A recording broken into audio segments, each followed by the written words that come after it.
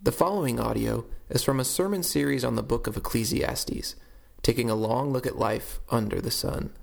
For more information about Sacred City Church, please visit scmoline.com. Words of the preacher, the son of David, king in Jerusalem. Vanity of vanities, says the preacher, vanity of vanities, all is vanity. What does man gain by all the toil at which he toils under the sun?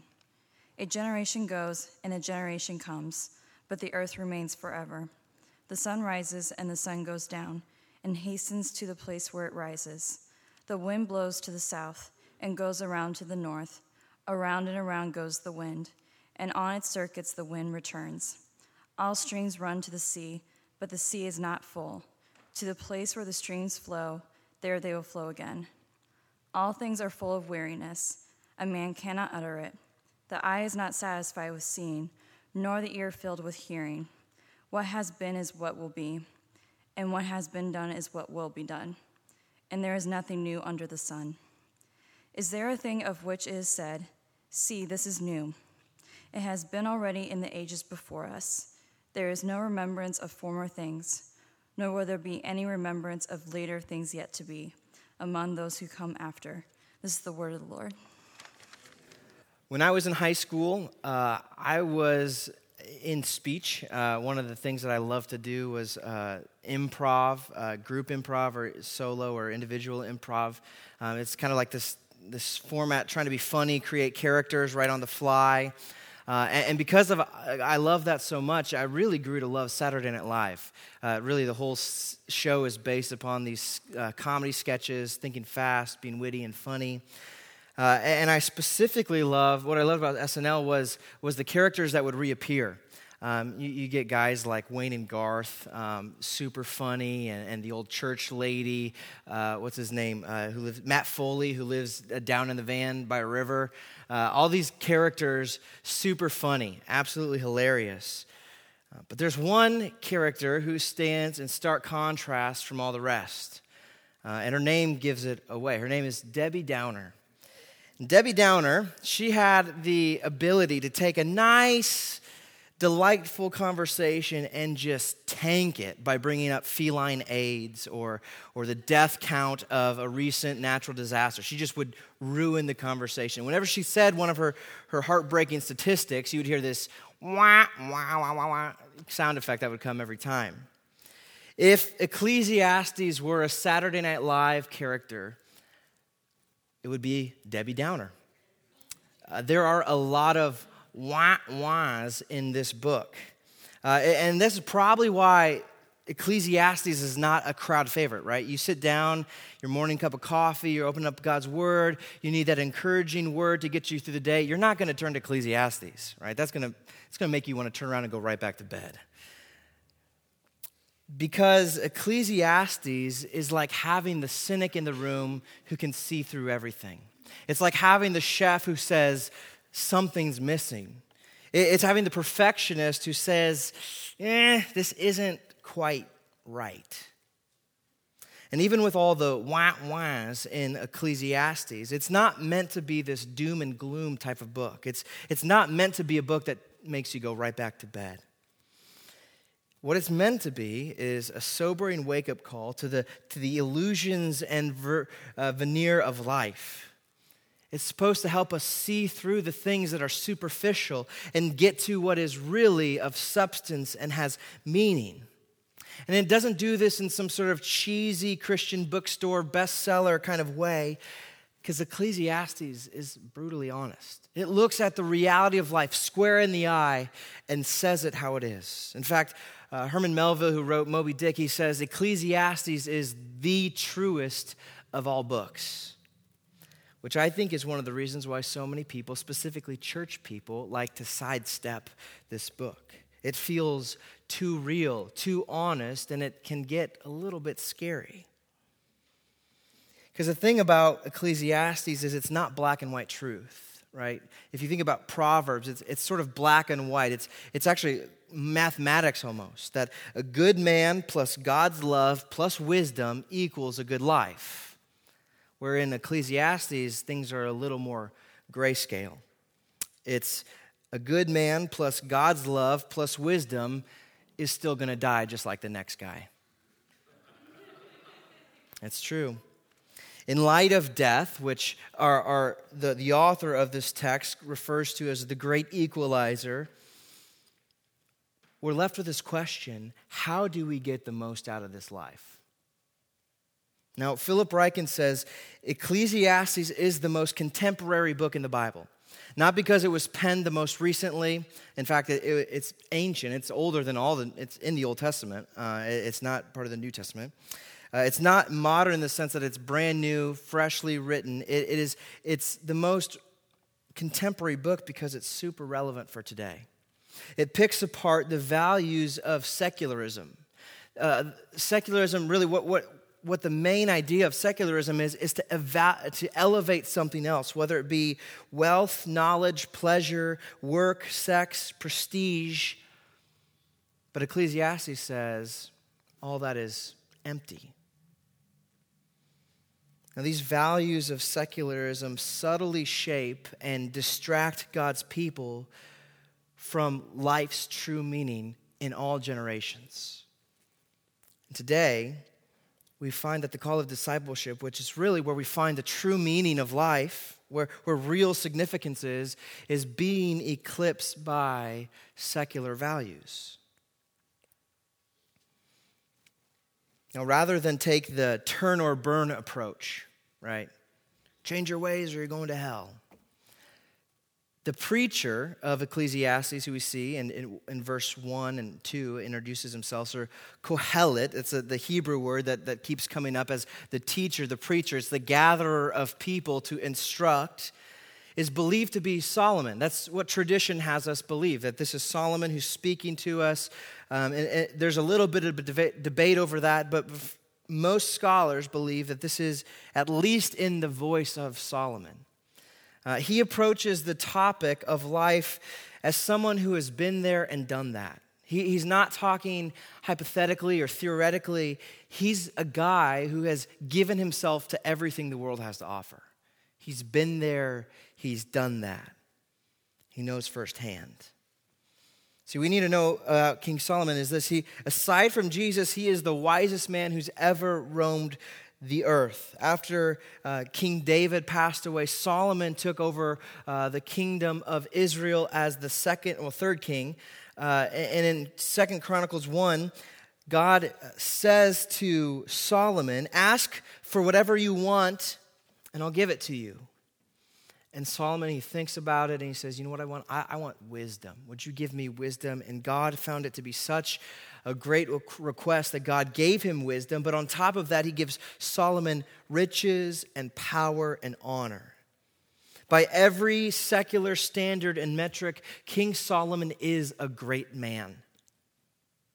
And as we go through Ecclesiastes, we'll learn more about him. But all this is to say that Solomon has experienced everything that life has to offer to the nth degree. And having tried and tested and been through everything, he says it's havel, meaningless, vanity. That's the Hebrew word that we're going to see over and over and over again throughout the book of Ecclesiastes. We see it 5 times in verse 2.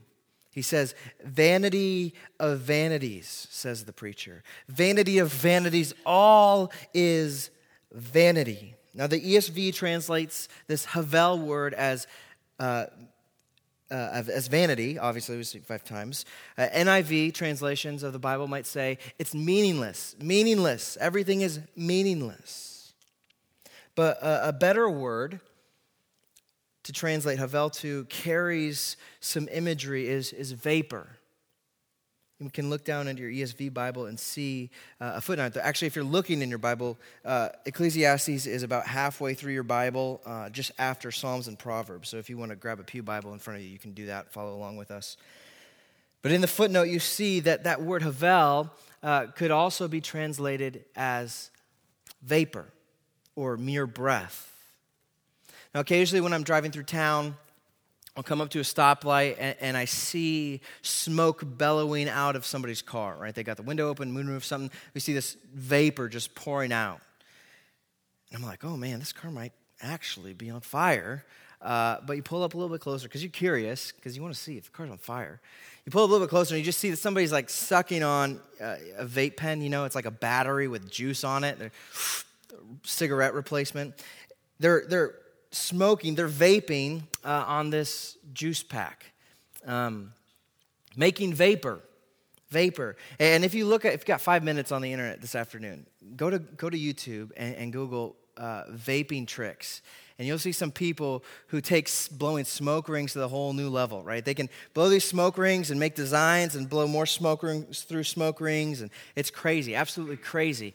And it's really beautiful, fascinating. But if you go out and you try to grab the ring, right? Try to grab the smoke, the vapor that they're putting out, your hands are empty. There's nothing there. That is what Havel is meant to invoke, this unattainable, elusive, fleeting nature of everything under the sun. That's really the whole, well, at least part of the thesis of this book of Ecclesiastes. Everything under the sun is vapor. It's elusive. It's meaningless. It's futile. Beauty, work, pleasure, knowledge, even good things like family are all vanity. What this book is doing is demonstrating the futility and the frustration of our fallen world. And really, it takes a lot of honesty to come to this realization. Now, some of you are coming to church today hoping for some encouragement. And so far, this isn't hitting the spot. I don't blame you here. In fact, last week I said Christians ought to be the most joyful people in the city. But today, it feels like we're being quite depressing. But this shows, Ecclesiastes shows, this book of the Bible shows that Christian joy isn't based on naivety. Christian joy is able to look at Ecclesiastes and say, yes, this is true, but there's something beyond this. Because the preacher of Ecclesiastes looks out at the world and he says, everything sucks. Everything, it's not worth it. Now, theologically, you can look at the world and say this is because of the fall that we see in Genesis chapter 3. Adam and Eve eat the fruit that God prohibited for them to eat. When they did that, everything falls apart, right? At one point, work was fulfilling in the garden. We see radical abundance and intimacy with God. And if you think sex is good now, just think of how it was back in the garden. It was insane. Everything was incredible, and in chapter 3 of Genesis, falls apart. Now, Ecclesiastes can be seen as a lament of once was. There's this longing that we all have for Eden, to get back to a life that was like that. But as we make our way through this world, the tears of frustration, in a sense, pay tribute to the world that's been lost. The cool thing about Ecclesiastes is you don't need to know a lick of Scripture to resonate with this truth, that all is vanity. You don't need to know a biblical history. You don't need to know any theological terms to catch on to what's being said here, because what Solomon is saying, what the preacher is saying, is based on human experience. This is one of the things that makes Ecclesiastes such an approachable text for us. It's so missional. Right? No matter who you are, no matter where you're at with Jesus, no matter what your religious background is, people can relate to this. And if there's any sermon series worth inviting your skeptical friends, your not yet believing friends to, it's this one. Because we get it. We can all relate to this on basis of human experience. And here's how you know this is true. Go into work tomorrow. Sit down next to anybody in the break room at lunch and say, you know what? Work, this is for the birds. Right? This is so hard. What's it matter? Right? And I bet you could fill up that whole entire lunch hour just belly aching about work. Right? How frustrating it is. The people you work with, the job itself, you can bellyache all afternoon. And that's where the preacher begins in verse 3. He says, what does man gain by all the toil, all the work at which he toils under the sun? Now, we'll get more into this next week about work and the futility of work. But he's asking the question, what's the point of all this? What is there to gain? That's the underlying question through the book of Ecclesiastes. What is there to gain by all that's under the sun? What does life have to offer? And he's not just talking about the toil of our jobs or vocation, but the toil of life as a whole. What do we have to gain by waking up every day and brushing our teeth and looking pretty? What do we have to gain by raising kids, making art and culture, gardening and farming, mowing our lawns, renovating homes? What's to gain by all of this work?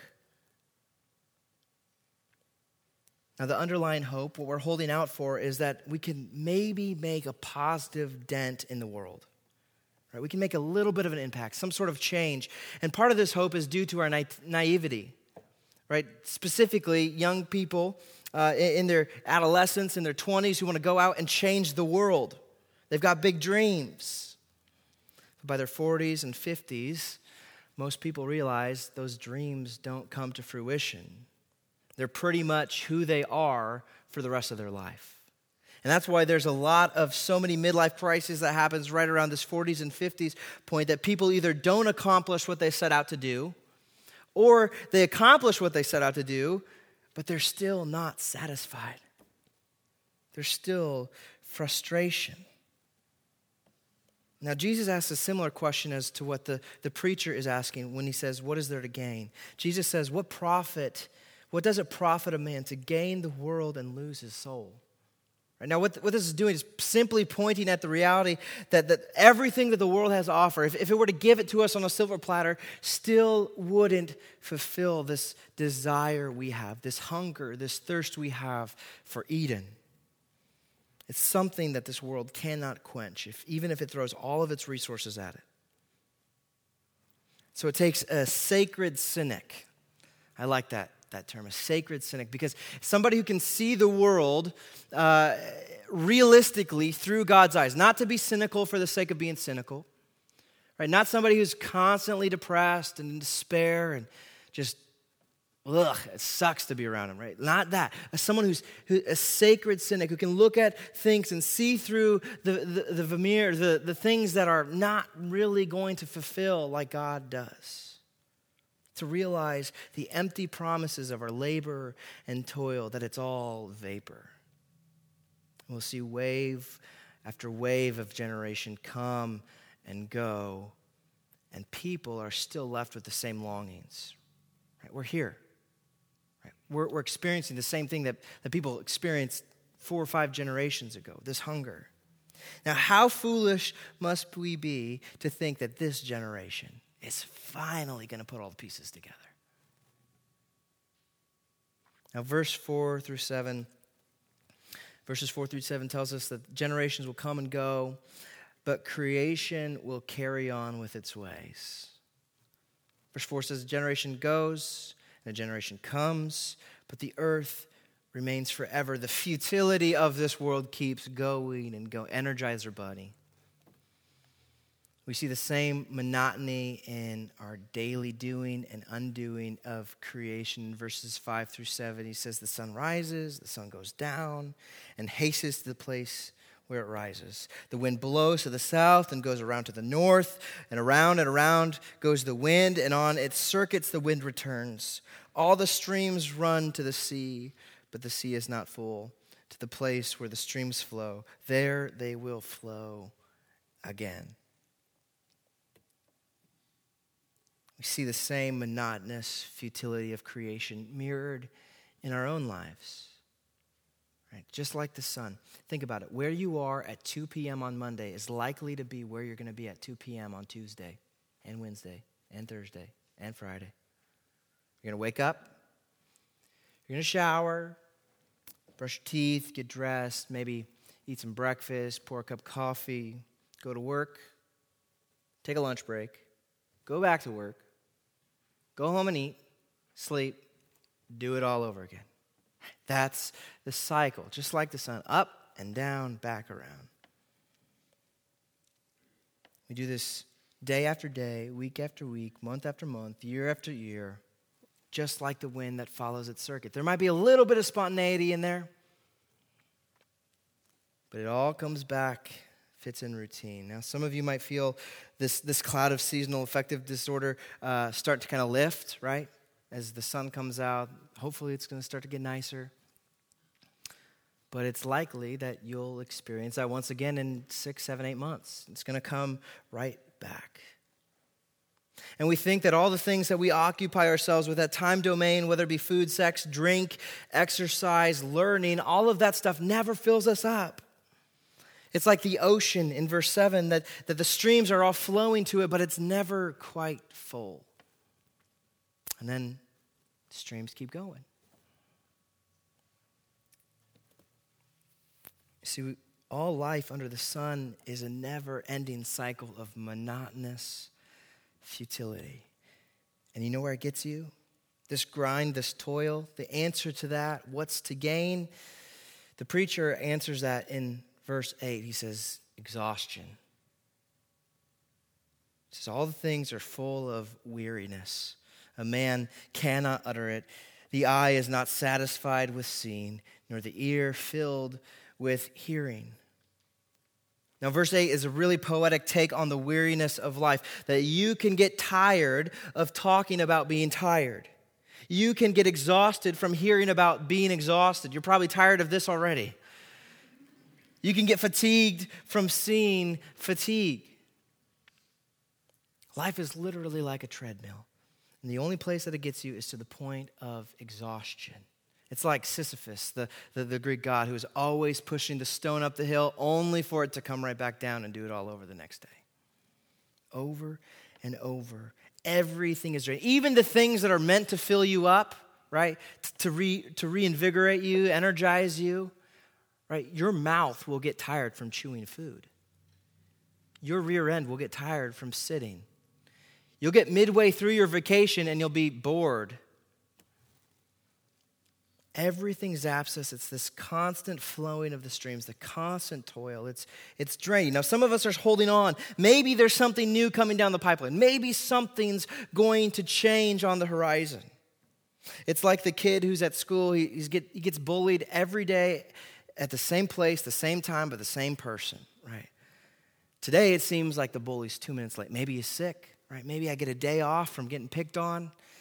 And just when you think he's out of the woods, bully comes around the corner, book slams the kid, and pushes him in the locker. Right? That's kind of what life is like to us here, especially in verses 9 and 10. It says that life is always going to be like this under the sun for the foreseeable future. Verses 9 and 10, what has been done is what will be, and what has been done is what will be done. There is nothing new under the sun. Is there a thing of which it is said, see, this is new? It has already been done in the ages before us. Now, in the technological age, we're skeptical of this, right? We see there's all kinds of new gadgets, there's all kinds of new devices, all kinds of new technology out there, right? The new iPhone 10 just came out not too long ago. It's the latest, the greatest technology. Surely this has got to have some new features, right? Right, the face recognition. You don't have to push a button anymore, punch in a type code, recognizes your face. Guess what? People have been recognizing each other by their face for a long time. Right, that latest app that's supposed to help you with productivity, it's just a calendar. It's been around a while. Or the ability to create images to remember a moment in time. Hieroglyphs. People have been doing this stuff. Everything that's new is just an improvement on what's already been done. But what it shows us is the futility that even though it's been sort of reinvented, it's insufficient for giving life under the sun meaning. It's just a new kind of vapor. Everything has been done before us. There's a French saying, the more things change, the more they turn out to be the same. That's what Ecclesiastes is telling us. And because all of this monotonous futility, the lack of meaningful innovation in this world, everything is forgotten. Verse 11 says that there is no remembrance of former things or people. Now, aside from the people who are monuments in our history books, the vast majority of humanity is anonymous. Right? Just think, who is your great-great-great-grandfather? You probably don't know them. Right? And the things that were meaningful to them, the things that they spent their whole life working for and toiling after, probably doesn't mean a whole lot to you now. It's been forgotten. And one day, you and I will be forgotten too. Verse 11 finishes with that. Not only will former things be forgotten, nor will there be any remembrance of later things yet to be among those who come after. Here's the question again. What is all the toil for? What is the meaning of this all? If you've been listening, you're probably really bummed out right now. Right? When I was writing the sermon in my study, I had to stop. I was like on the verge of tears. Like, why are we doing any of this? Right? If what the preacher is saying is true, vanity of vanities, all is vanities, what is any of this about? This is bleak, it's depressing. Everything under the sun is vapor and fleeting. Why do anything, right? Why, as a church, why would we make disciples, plant churches, renew the city? Why am I up here preaching right now? What's the point?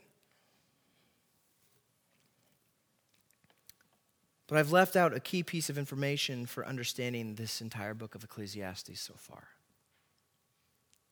It's this term, under the sun. Vanity of vanities, all is vanities. And in verse 2, what do we gain? What's our toil for under the sun? Now that phrase, under the sun, he's talking about, he's talking about the natural world before us. What's under the sun, what's visible, what's physical, the shell of Eden. He's talking about what's under the sun. He's talking about a life without God, a secular life. And the question is, if everything under the sun is meaningless, if everything under the sun is vanity and vapor, where can we find meaning?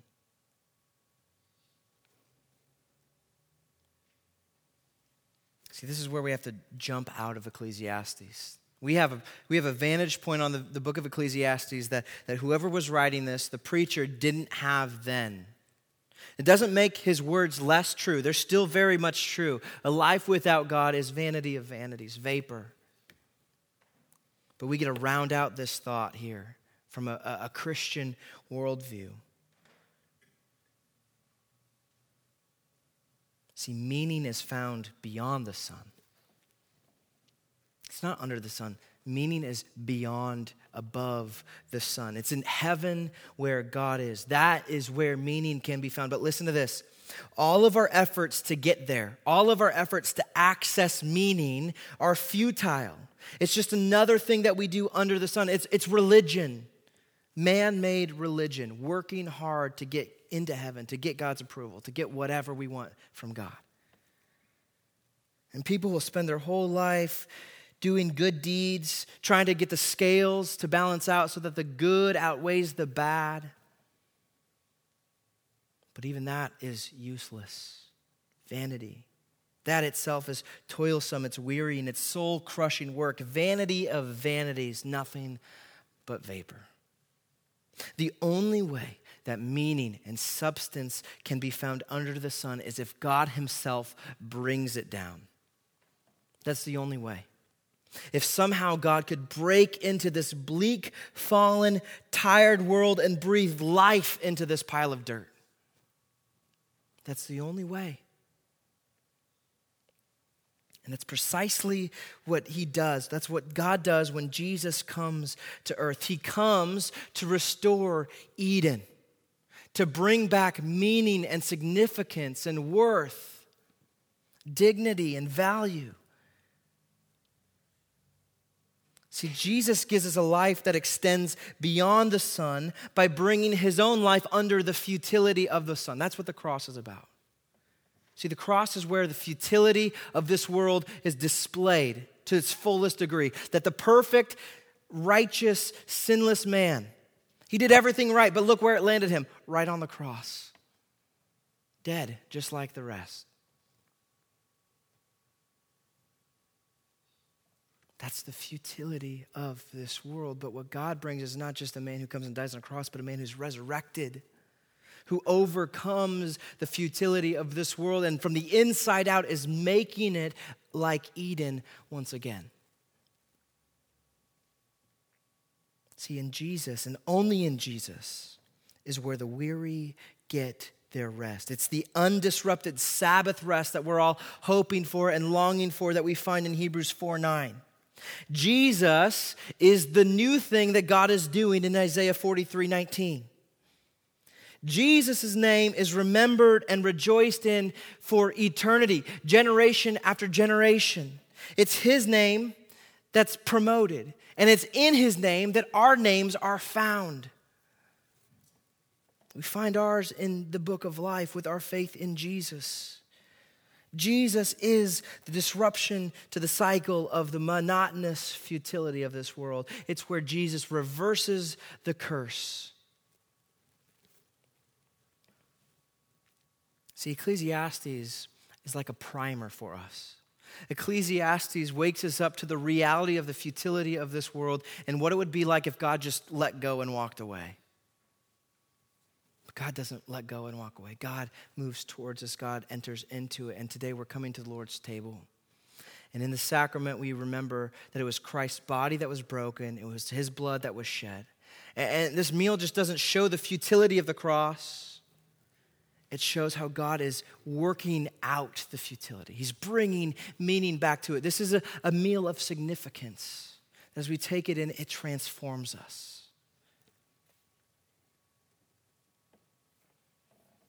And it's as we abide in Christ, as we feast on Christ, not just at the Lord's table, but daily, moment by moment, that is where our life finds meaning. That's where things last. That's where things push back against the darkness and futility. That's why we're here. Right now, a church, every church in the Quad Cities that's preaching the gospel is an outpost that's saying, hey, things don't have to be this way. Things aren't going downhill forever. God has intervened.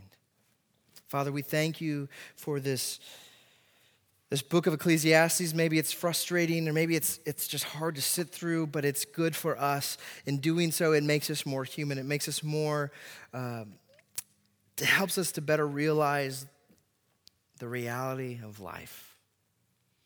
And you're not shy from the brokenness. You're not afraid to step in. You come all in. You send your one and only Son. And it's in Christ that this whole world finds meaning once again. It's in Christ that this world is not going to be forever futile. This world will one day be like a garden again, bearing fruit. Father, give us eyes to see what you're doing. Help us to hope in and trust in Christ. And Father, would you sustain us in this meal today? Would you give us everything we need? It's in Christ's name we pray. Amen.